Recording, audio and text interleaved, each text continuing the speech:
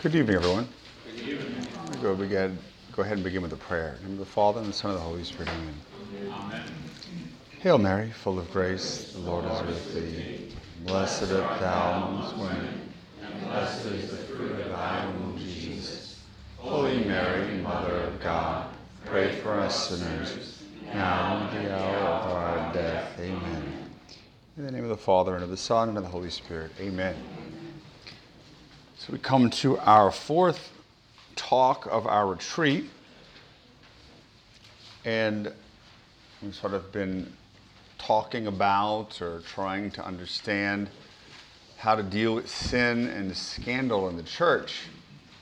Certainly now, I think, if you were going to describe the situation that we're facing, at least the Church of the United States, you'd say that there seems to be a darkness descending.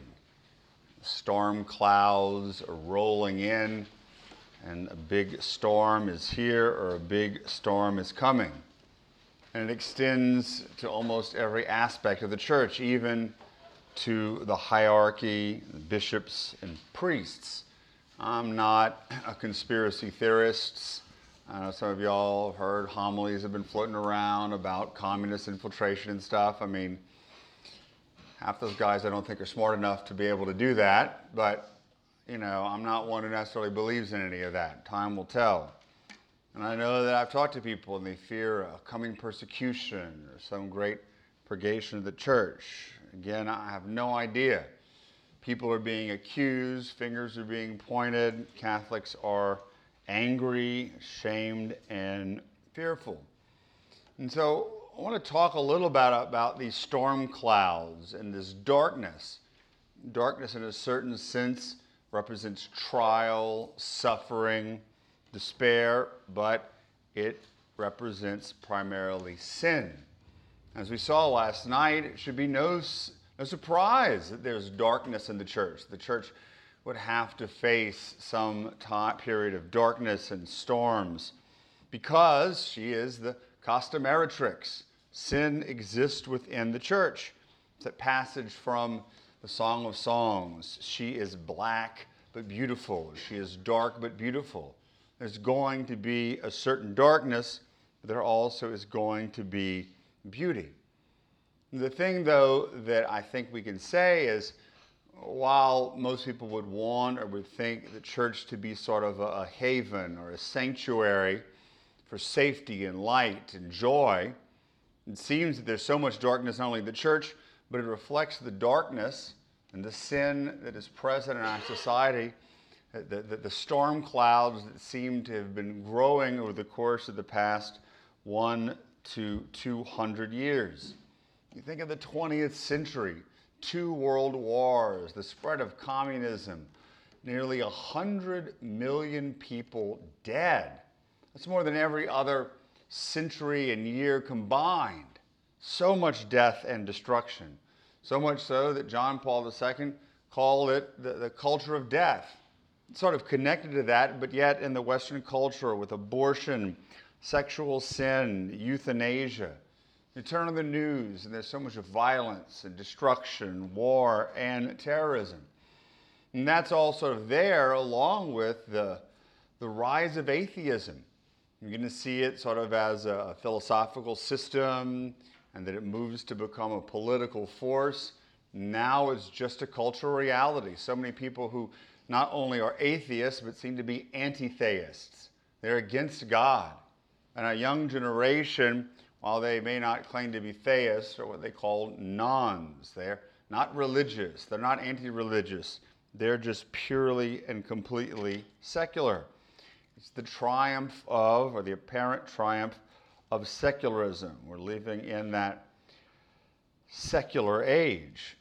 What makes it worse as we sort of look at this century, and we look at the time today, and we look at the situation of the church, some people may say that the culture, the world, the church has been abandoned by God. Where's this loving, merciful God we talked about? Why isn't he doing anything? Why isn't he stopping evil from happening? Why isn't he helping these young people? Why isn't he stopping all of this terrible evil? Why does he tolerate it? And this even more makes people question not only the existence of God, but the actual goodness of God. And so what can we do? Not just to face and wrestle with the reality of sin, but sin manifested as so much darkness, so much gloom, so much filth in the church and in the world. And what I want to do is propose, and this I guess is going to be in a certain sense the most mystical of all of our talks, even though it's not going to be the most joyful of all of our talks. I'm going to propose that we have two guides, two individuals who can sort of mark the way and point the way to what I think may be happening in our age and in the church as we face such darkness. And they're two of the greatest saints of the 20th century. One we've already talked about, Saint Therese of Lisieux, and the other is another Therese, Mother Teresa of Calcutta.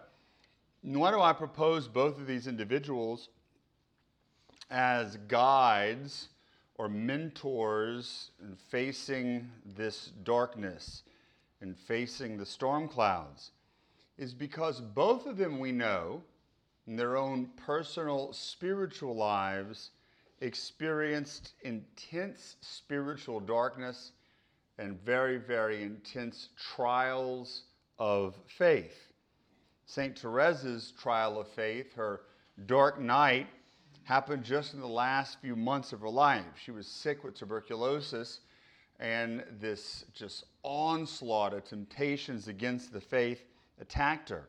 An intense darkness, and you can see a lot of it, particularly in her last conversations. And just a couple of quotes. She said, "Now, all of a sudden, the mists round me have become denser than ever. They sink deep onto my soul and wrap around it." One of the more famous quotes, "It's all a dream, this talk of heavenly country. All right, go on longing for death, but death will make nonsense of your hopes. It will only mean a night darker than ever, the night of mere non-existence." Of course, she's not claiming that. That's the temptation. She's wrestling with it. But it's the darkness of Therese, and it gets much worse than that. So much so that in the earlier manuscripts that were published, a lot of this was left out. They didn't want to scandalize people. They wanted to have this nice little picture of St. Therese with the roses and her little rosy cheeks. And this is not what Therese was. She was tough, she was loving, but she went through this trial that didn't make any sense. Why did she have to go through this? And still people are writing about it today. Then, of course, now we know about Mother Teresa. For the last 50 years of her life, this intense period of darkness, of dryness, of feeling abandoned by Jesus. And so we all probably have read or know the book, Come Be My Light. She said, "If I ever become a saint, it will surely be one of darkness. I will continually be absent from heaven to light the light of those in darkness on earth." We're going to get back to that quote and why that's important. She says, "In the darkness, Lord my God, whom am I that you should forsake me? The child of your love, and now become as the most hated one. The one you have thrown away as unwanted and loved. I call, I cling, I want, and there is no one to answer." The amazing thing is, throughout the whole 50 years, she never stopped having this desire for Jesus, the desire to quench his thirst, the desire to smile and not let anyone know what was going on. And so about 10 years after her death, when all of this was revealed in the book, Come Be My Light, people freaked out, particularly the secular press. How could you have an atheist who's a saint? Of course, we know that Mother was not an atheist. She was going through something much worse. What do we make of that? Why are these two extremely holy women go through such terrible trials of faith, trials of darkness? Well, again, most of us here, I'm sure, have done enough spiritual theology or know that in spiritual theology, particularly the Carmelite tradition, there is this tradition of darkness, the nights of the soul, nights of the spirit. And when our spiritual life begins, the Lord feeds us with consolations. But there comes a time then that we're going to have to be purified. Purified of our attachments to the flesh, purified of our things to the world. And so we begin with that night of the senses that happens right there, the passing into the fourth mansion. And all of a sudden things get difficult. We're supposed to cooperate with it, but people don't know what's going on. This purgation begins, and that's when many people drop out of the way. We leave. But then if you go on, it gets even worse. The dark night of the soul. Feeling abandoned by God, quite possibly. This is on the way to the unitive connection with the Lord. So this is the nada of St. John of the Cross. But the key to understand is, and again, Father Champagne is much more of a spiritual guru than I am, is that this night of the senses and the night of the soul are both purgative, primarily for our own purification.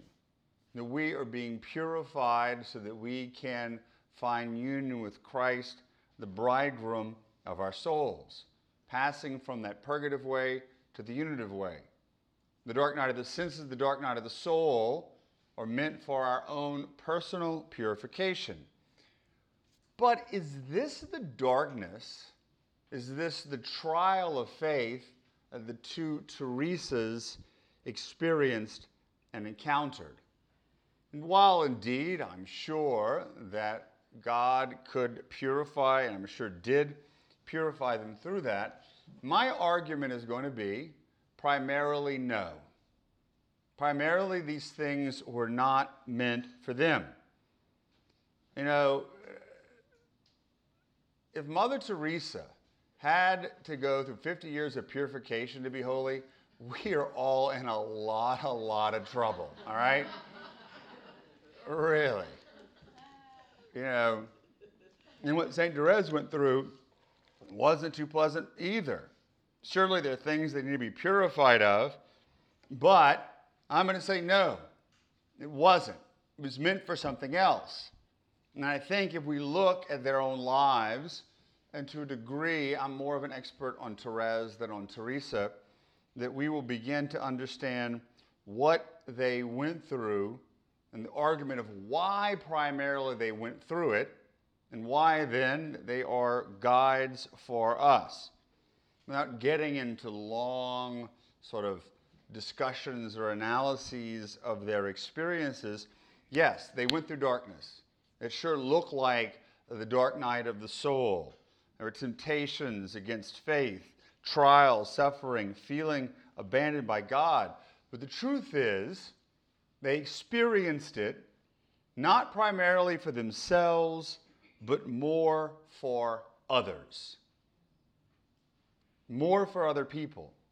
Rather than purgative, what they encountered, what they endured, was redemptive. It was redemptive. Now, we can use a lot of different sort of terms or terminology for this. We can say they went through it for others. We can say there was a redemptive value. We can say to a great degree they went through it to have solidarity with people in darkness.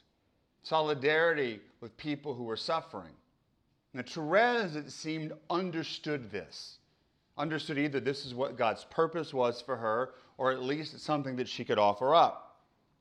For Therese, she offered this up, out of love for Jesus, but she saw it as a chance to unite herself in the darkness and the despair of atheists and unbelievers, which, of course, this was sort of on the rise in the latter part of the 19th century.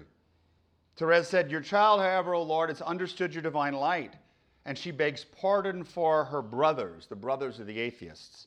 She is resigned to eat the bread of sorrow as long as you desire it. She does not wish to rise up from this table filled with bitterness, at which poor sinners are eating until the day set by you. Can she not say in her name and in the name of her brothers, "Have pity on us, O Lord, for we are poor sinners"? O Lord, send us away justified. May all those who are not enlightened by the bright flame of faith one day see it shine. O Jesus, if it is needful that the table soiled by them be purified by a soul who loves you, then I desire to eat this bread of trial at this table until it pleases you to bring me into your bright kingdom. That's pretty clear.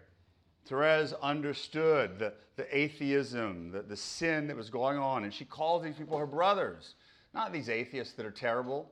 And she saw her own trial of faith as a solidarity with their darkness, not something she wanted to get rid of. And again, normally, whenever we have darkness come, why is this happening? I want some consolations, get rid of it. Therese saw this as coming from the hand of the Lord, and that she was able to, in this darkness and this trial, have some solidarity, but also bring about some redemption. That one day she would be with them in that bright light of faith in heaven. It's interesting to note that Therese was a contemporary of Nietzsche, Marx, Darwin, Freud, all of them, that led to the ascendancy of atheism. It was actually, I forgot where I read this, that when Therese went from Lisieux down to Rome, they stopped for a night in a hotel in Paris.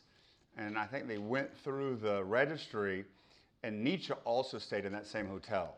It's an interesting connection. Maybe not, I don't think it's in the same night or something, but at least there is an historical connection. You know, Nietzsche was the one who said, God is dead and we've killed him. It's a much longer quote, but at least you understand that connection there.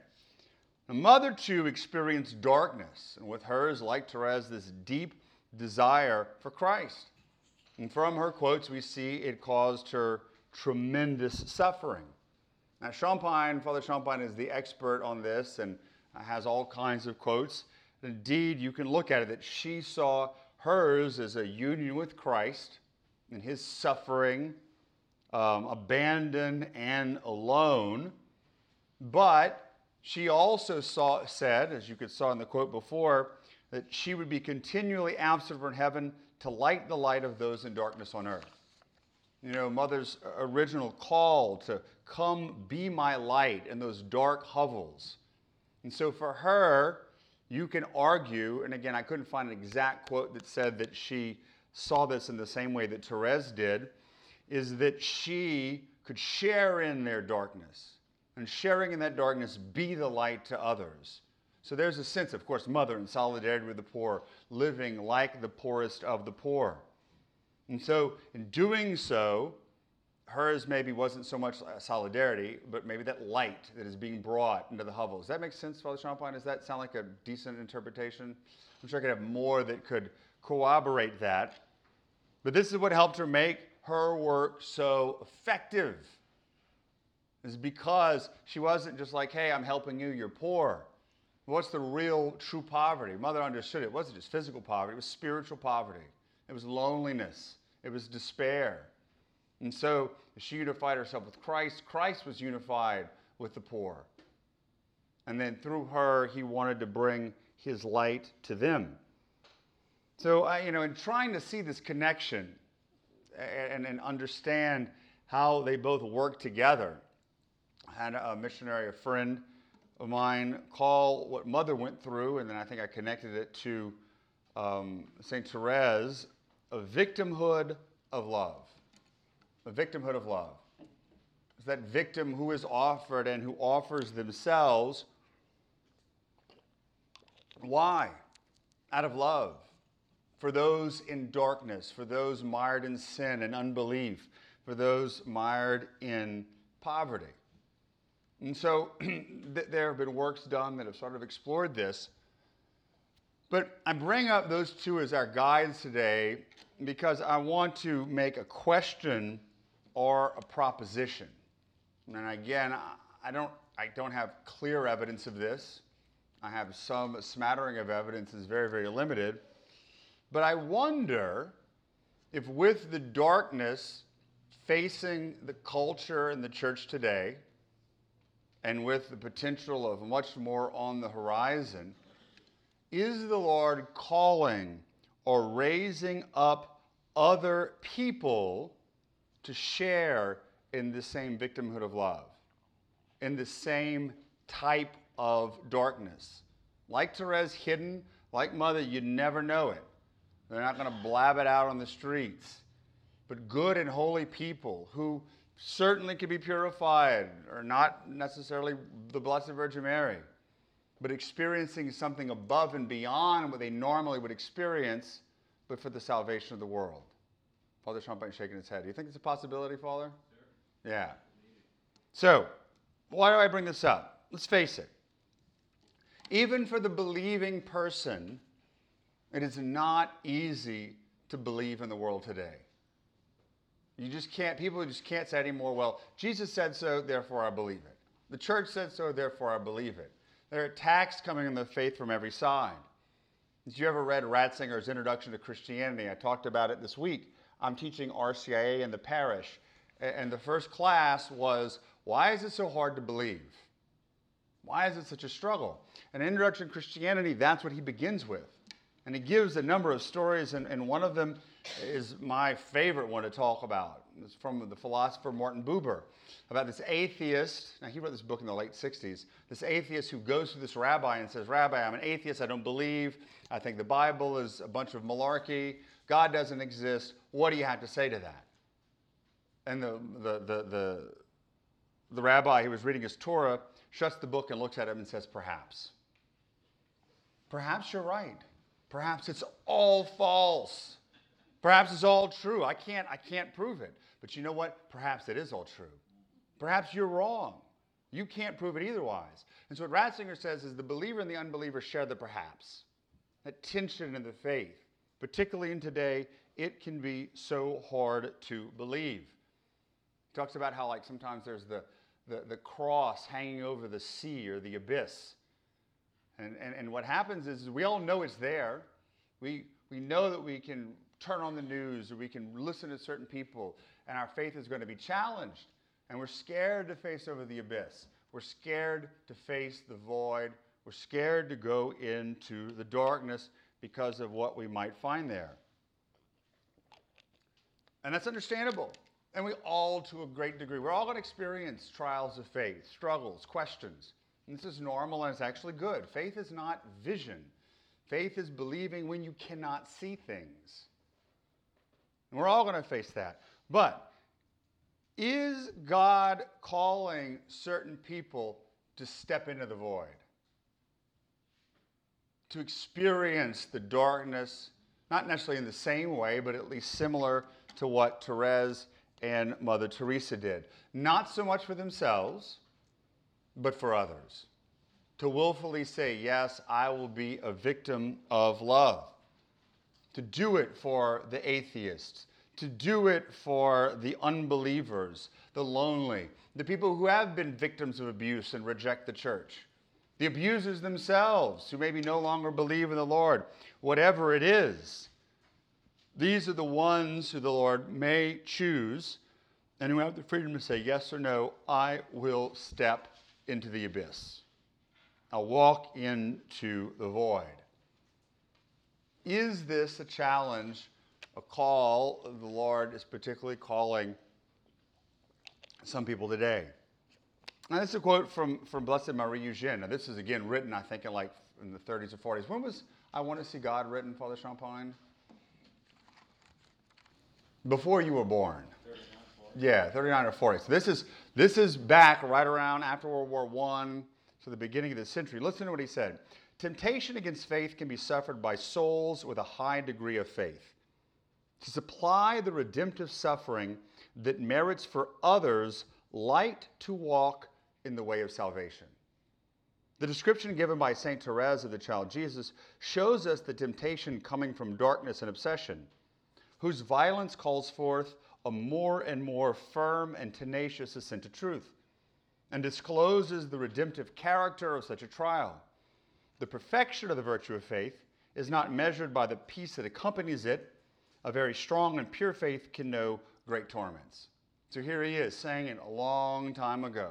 He's actually also the one that said Therese is the saint for the 20th century. And so, yes, brother. I was going to ask, so the dark night of the soul, is every person tempted by faith? Well, I don't want to get into the dark night of the soul. Everyone has the chance to go through the dark night of the soul. The Lord wants to purify by faith. But yes, people will be tempted by faith. If you're going to be tempted against charity, against purity, why wouldn't you be tempted against faith? There may be different levels of faith, but we're talking about something very, very specific here.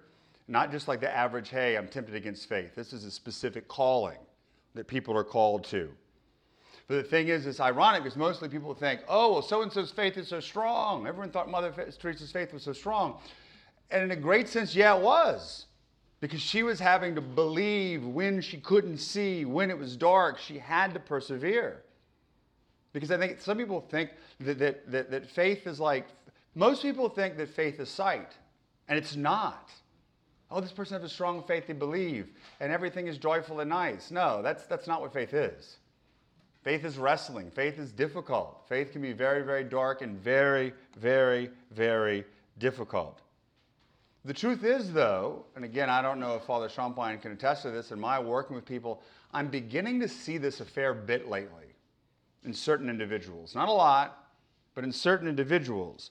Very devout, prayerful people who are avoiding grave sin, who have a prayer life, that this trial doesn't come necessarily as a result of their sin, but they're experiencing intense darkness and abandonment. Not just like a little here or there. Now, without a doubt, I'm not, St. John of the Cross. Maybe they're going through the dark night of the soul, and indeed, they possibly are. The Lord's certainly purifying them. And through this, they're still able to love God and love others. They want to keep loving, but they're confused and tempted to discouragement. Why am I going through this? They understand that the milk and the honey from the early days can't be expected. But they're really, really struggling. Why is this happening? And so what I found is proposing, yes, you're going to go through this like you're being purified. You're going to continue to detach from the world. The Lord could indeed be purifying you. But there's the sense that there's something more. Now, I gave to you this sheet with 3 quotes from Hans Urs von Balthasar from different places that sort of talk about this. I'm going to read one of them right now, or at least part of one of them. You can read these later on. They're pretty dense, as he tends to be, for your own spiritual edification. And what he's talking about, this is the one from his book on prayer, one of them, is that when we pray, we don't pray alone. There's an ecclesial dimension of prayer. We pray as part of the body of Christ. In liturgy, we pray as the body of Christ. And in the breviary, what do? We're praying for the church. And so all people who pray are somewhat connected. And so he says, similar on the basis of this ecclesial dimension of prayer, it may happen, and often does, that the person learns things and experiences things, states of soul, difficulties, sufferings, which are not intended for him personally, but for multitudes unknown to him, whether they pray or not, or for one particular individual who is to be helped by this kind of transference. Again, it could be someone they meet, or it could be something that the Lord puts into their soul, a quasi-mystical experience. Perhaps the contemplative is being asked to bear something originally designed for someone else's penance, so that the latter can accept it with joy. Or it may be that the contemplative is to receive or undergo a spiritual insight or experience in the other's name, the fruit of which will be communicated to him through the church's process of spiritual osmosis. Spiritual osmosis, I like that. Is that we're all connected. And we're all called in a certain sense to share the other's burden. And we realize we're not just praying alone, but we're connected. And so when I say, hey, listen, I want you to continue moving forward like you're being purified, detached from sin, spend more time in prayer, I want you to consider that the Lord might be asking you to endure this darkness as a special trial, like Therese, like Teresa, for the sake of others. Others you may know or others you may not know. To give some purpose to the suffering. And in the times that I've done that, 9 times out of 10, this burden is lifted. And again, maybe it's just psychological. I don't know. I can't tell these things. But they seem to be able to, it makes more sense. Or even if the darkness doesn't make sense, they realize, hey, this is not my fault. It's not my fault that all this darkness is here, that I feel like garbage, that I feel abandoned. They must become much freer to offer it up. Doesn't mean it becomes easy, but they can do it with a much greater joy, a much greater peace, to like step into the void and not keep fighting it. You know what the fruits of this are? I have no idea. We may never know. Therese didn't know. Mother Teresa arguably didn't know.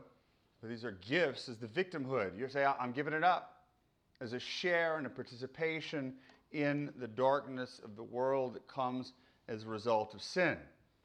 And I think particularly priests and clergy are going to be called to experience this to some degree. And Cardinal Ratzinger talks a little bit about this, and I have the quote here I'll read for you. Jesus goes into the desert to be tempted, to share in the temptations of his people and of the world, to bear our misery, to conquer the foe, and so to open the way for us to the promised land. It seems to me that all of this belongs in a particular manner to the office of the priest, to be exposed in the front line to the temptations and necessities of any given time, to suffer the sufferings of faith at a given time with others and for others. If at a certain period philosophy, science, and political power create obstacles to the faith, it is to be expected that priests and religious should feel it even before layfolk. Again, this is sort of mystical language that priests and religious sort of not better than anybody else, but on the front line, having to experience this. And there's no doubt we are living in a time of great darkness, at least and lack of belief in God, of irreligiosity. And so, priests struggling with this. And the need, of course, for that support and that going together. But what I like to propose, and again, I do not fully understand charism, but I do know the community of Jesus crucified. Your charism is to stand there with Mary at the foot of the cross with Jesus Christ crucified. And it's so easy to say, well, I'm going to offer up my physical sufferings. I'm going to fast, or I've got cancer, or I'm being persecuted. All these things are good. But what about the sharing of interior darkness? I'm sure it's things that y'all have discussed before. And maybe members of the community of Jesus crucified as a whole, or maybe individuals are called to experience this in a greater way. Or it's something that maybe you'd want to pray for. Probably not. It's kind of unpleasant, I would imagine. But hey, that's why I'm not in the community of Jesus crucified.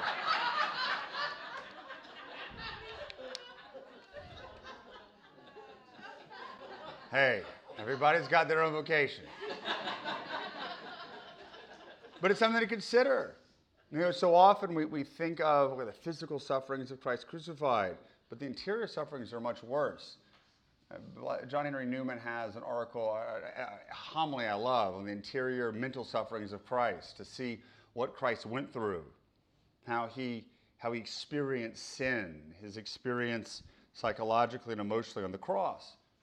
Because the truth is, no matter how you shake it down, no matter how you explain it, this mystical experience of the dark night of the soul, or the experience of the darkness for the victimhood of love, or spiritual osmosis, or whatever the priest or the lay people in the community might be called to, it is all a sharing in the cross of Christ, particularly in its darkness and abandonment, or at least experienced abandonment. And Jesus cried out, my God, why have you abandoned me?" And in the 80s and 90s, this was a pretty big theological debate. And there was a lot written about it, a lot going back and forth, focused on the consciousness of Christ. Did Jesus in his humanity have the beatific vision? Or in his human intellect, even though he couldn't communicate it, did he see God face to face? And the traditional teaching is yes, he did. And the question is, because the beatific vision is this great source of joy and happiness, how could he have experienced the darkness of the cross? How could he have experienced and said, my God, why have you abandoned me?" We know that Christ did not have faith because he had the beatific vision. And how could he have experienced this darkness? So people are going back and forth. There were some people they were making all these different explanations. Some people got it right, some people got it wrong. I'm not going to get into the exact details of that. But the person who really cleared it up was John Paul II. in his encyclical letter, I think it was Novo Millennio Inuente. He goes all over the place, but in one part he addresses this very specific issue. How can we say that Jesus experienced this darkness, this abandonment on the cross, when we believe he had the beatific vision? And he says to find the answer, we're going to have to go to the lived theology of the saints. And the fact that the people experience the dark night of the soul, but we know we're super close to God. The closest to God and the darkness can go together. Because even though you're feeling the darkness, if it's true dark night of the soul, you're actually very, very close. You just don't see it. It's like that bright light shining in your faith. You're blinded, but everybody else could see it. No one questioned that Therese was holy. No one questioned that Mother Teresa was holy. They just had a hard time seeing it. They felt abandoned. And so John Paul II quotes this specifically Therese. And he says, in the same way Therese lived her agony in communion with the agony of Jesus, experiencing in herself the very paradox of Jesus' own bliss and anguish. She says, in the Garden of Olives, our Lord was blessed with all the joys of the Trinity. He was blessed with the beatific vision. Yet his dying was no less harsh. It is a mystery, she says, but I assure you that on the basis of what I myself am feeling, I can understand something of it. That's profound there, the lived theology of the saints. So here she is. She experienced the darkness, but she also knew Jesus, the God, was there. She knew God had not abandoned her. She was still capable of loving. She was still capable of making the act of faith. So she wasn't really abandoned, and neither was Jesus. But somehow in this mystery, he was able to experience the darkness of the sinner, the darkness of the person alienated from God, the darkness of the unbeliever, the darkness that comes into the world because of sin. Not really abandoned by the Father, but experiencing that abandonment in the same way that he is so connected to the Father. So the people who are called to share in this, assuming there are people called, it's a great mystery. There's that great union with Jesus. Now looking at Christ on the cross, you go even further into the descent of the dead on Holy Saturday. Christ's descent not into hell as we know it, but what they call in the Old Testament Sheol, the realm of the underworld. And again, this was a big, and to a certain extent still is, a big theological debate. Now, where did Christ descend into hell actually, or did he descend into Sheol? Did he descend into Sheol in power or in weakness? Again, there are different sides. I think, though, that Ratzinger would probably side with weakness, and there's some really powerful stuff that he has written on that. But basically, no matter how you see it, Jesus descending to the dead, if you see it as in weakness, powerlessness, he is in solidarity with the sinner, in solidarity with that person who feels abandoned, cut off from God. He not really is, but he's there in solidarity. And so this flips it, and which makes it so important for us, because we've been talking about being in solidarity in our own darkness with others who are sinners, and with Jesus, and uniting our sufferings to Christ, or sharing in it. But guess what? In Christ's abandonment on the cross and his descent to the dead, he is there with us. When we're feeling lonely, when we're feeling abandoned, when we're feeling cast off, he's there in the midst of the darkness. We may not see him, may not feel him, but in faith we know he's there. And that's how far he was willing to go, into the pits of our darkness and despair. How do we understand it? How do we explain it? I can't. I can tell you some books you can go read, but it's a great mystery. So even the lowest we can go, without cutting ourselves willfully off from God, Jesus is there. I'm not going to advocate Jesus went to the actual hell, but he did the lowest we can go, and the feeling despair that Jesus Christ is there, and he calls us to be there with him so we can be with others who share that same suffering. So what do we do then? Sort of trying to begin to wrap this up. What do we do when we're faced with not just sin, but manifested in darkness in the world, in the church, in our own lives? How do we connect? And I'm going to offer three things that we need to do. And you can kind of imagine, here we are in the midst of it. We've put ourselves in the midst of the darkness, whether or not it's the darkness seemingly engulfing the church, the darkness of our own lives, the darkness of the victimhood of love, whatever it is, that we're there. The first is we got to remember. The Greek word is anamnesis, to go back and remember the past. Because there was the time of consolation. There was the time of milk and honey. There was the time of good things. But we've now passed to the desert. And it's so tempted to forget that and to be tempted to despair and to think we're never going to get out of it. But Israel, when they were going to their desert at the time of trial, they were always said, we got to remember what happened. We can't forget who we are and where we came from. And so the consolations that maybe happened years ago, the love that we know, the experience of the merciful love of the Father that may not seem present now, they still exist and they can act as anchors through our time of trial. Beacons in the darkness, if you will. And say we know where we came from, and therefore we know the Lord's going to take care of us, and He's going to see us out of this darkness. We can't lose hope. So that always trying to remember as a source of hope. Number two, and this is the most important, and this is what Therese teaches us and what Mother teaches us. I don't care how dark it gets.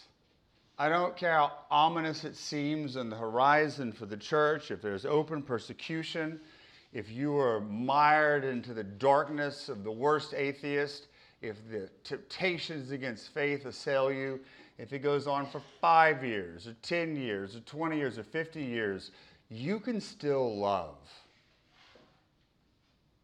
You can still love. You can still make that choice to love God and to love others. Therese knew that. Mother Teresa knew it. They didn't say, oh, everything's so dark, I'm going to go sit in my pity party and be miserable. I'm going to go sit on the couch and drink a martini and be in solidarity with Jesus' Sheol. He didn't say that.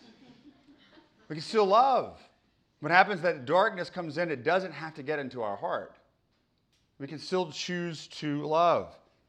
Therese said, if you only knew what darkness I am plunged into, everything has disappeared in me, and I am left with love alone.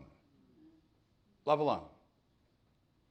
So no matter how bad it gets, no matter how bad it seems, we can still love other people. We can still be beacons of God's merciful love. And in fact, that may be the only thing that gets you through. Giving and receiving love. Because there are other people there too. And so I'm not against it. I mean, if that darkness descends, if you're going through this, the Lord's not going to abandon you. He's going to put people in your life that will receive you. You may not get the consolations in prayer, but He's not going to kick you completely to the curb. Don't be afraid to go back to those sources, but more importantly, to be able to find joy in loving other. That love is a light in the darkness, in the hovels, just as Mother Teresa understood. And then finally, you got to persevere. You got to trudge through the muck. You got to trudge through the darkness. Not expecting results. Not asking like a kid in the car, oh, when is the ride going to be over? Because the more you do that, the worse it's going to be. You got to let go and say, Lord, I got no control of this. I've tried to get rid of the darkness. I've done novenas. I've gone to retreats. I've done healing prayer. I've gone to confession. I've made 20 consecrations. It's still there. I give up. This is obviously what you want from me. It stinks. I don't like it, but I'm going to press through. And to persevere, particularly in prayer, not looking for results, not demanding anything. The Lord sometimes is going to be happy with you just sitting there and saying, Lord, I got nothing else to give you, but I'm here. I'm trying to love you, and I wish I could know your love for me. So Balthasar says, when surrounded by apparent meaninglessness, therefore, we cannot ask to be given a calming sense of meaning. All we can do is wait and endure, quite still, like the crucified, not seeing anything, facing the dark abyss of death. Beyond the abyss, there waits for us something that, at present, we cannot see, nor can we even manage to regard it as true. Namely, a further abyss of light, in which all the world's pain is treasured and cherished, and the ever open heart of God. So that's the destination. It's heaven. The light that never ends. Not the abyss of darkness, the abyss of light. But we got to go through this. And if we do go through it, and it is somewhat redemptive, and again, I'm not saying everybody goes through this, and I would hope nobody would go through this, because it's probably not very, very pleasant, is that you're going to bring other people with you, whether you know it or not. And the Lord needs those victim souls. He calls certain people. But the thing is you got to persevere. You got to have hope. You can't give up, because there is something on the other side. There's the beach there. You just don't see it. It's like you're traveling on the train, and you got to go through the tunnel that goes under the big mountain. And it's dark, and you're wondering, when is it going to end? And if you freak out, it's just going to make it worse. The train's taking you. You've got to trust the Lord is taking you to the end. And to know that sin does not win, darkness does not have the last word. We've got to let go. We've got to let the train take us. So again, I'm not sure what the future holds for the church or for the world. No, things will eventually get better, and the storm clouds will pass. But I think, particularly for those who are specifically called to it, but even if you're not specifically called, everyone can in some way, shape, or form, through victimhood, solidarity, osmosis, face the darkness, deal with sin in the church by offering up our own lives, our own love, our own trials, darkness, and suffering for the good of the church and for those trapped in the abyss. In doing so, we can bring light, love, and redemption. And so for our homework, for my father, that's just so heavy. I want to homework, go to bed early. I again, certainly read the quotes if you choose to do so, but look at it. Think in your own self. Where is there darkness that you see in your life, in your family, in the world? And what is your attitude towards it? Do we let the darkness win? Do we destroy that sense of hope? Do we think that things are not going to get better? More than that, particularly for those who may feel, hey, this is something I've been called to. You've been talking about in your spiritual director, or experiencing darkness of whatever sort. It can be I'm not saying everybody here is John of the Cross or Mother Teresa, but whatever, we all face our own individual types of darkness. Instead of fighting against it, to be able to let go and to offer it for something. It could be for vocations. It could be for our atheist family members. It could be for whatever. To find some purpose for it and ask the Lord maybe to enlighten what that might be so that we can persevere and come to know the light and love of Christ. Amen.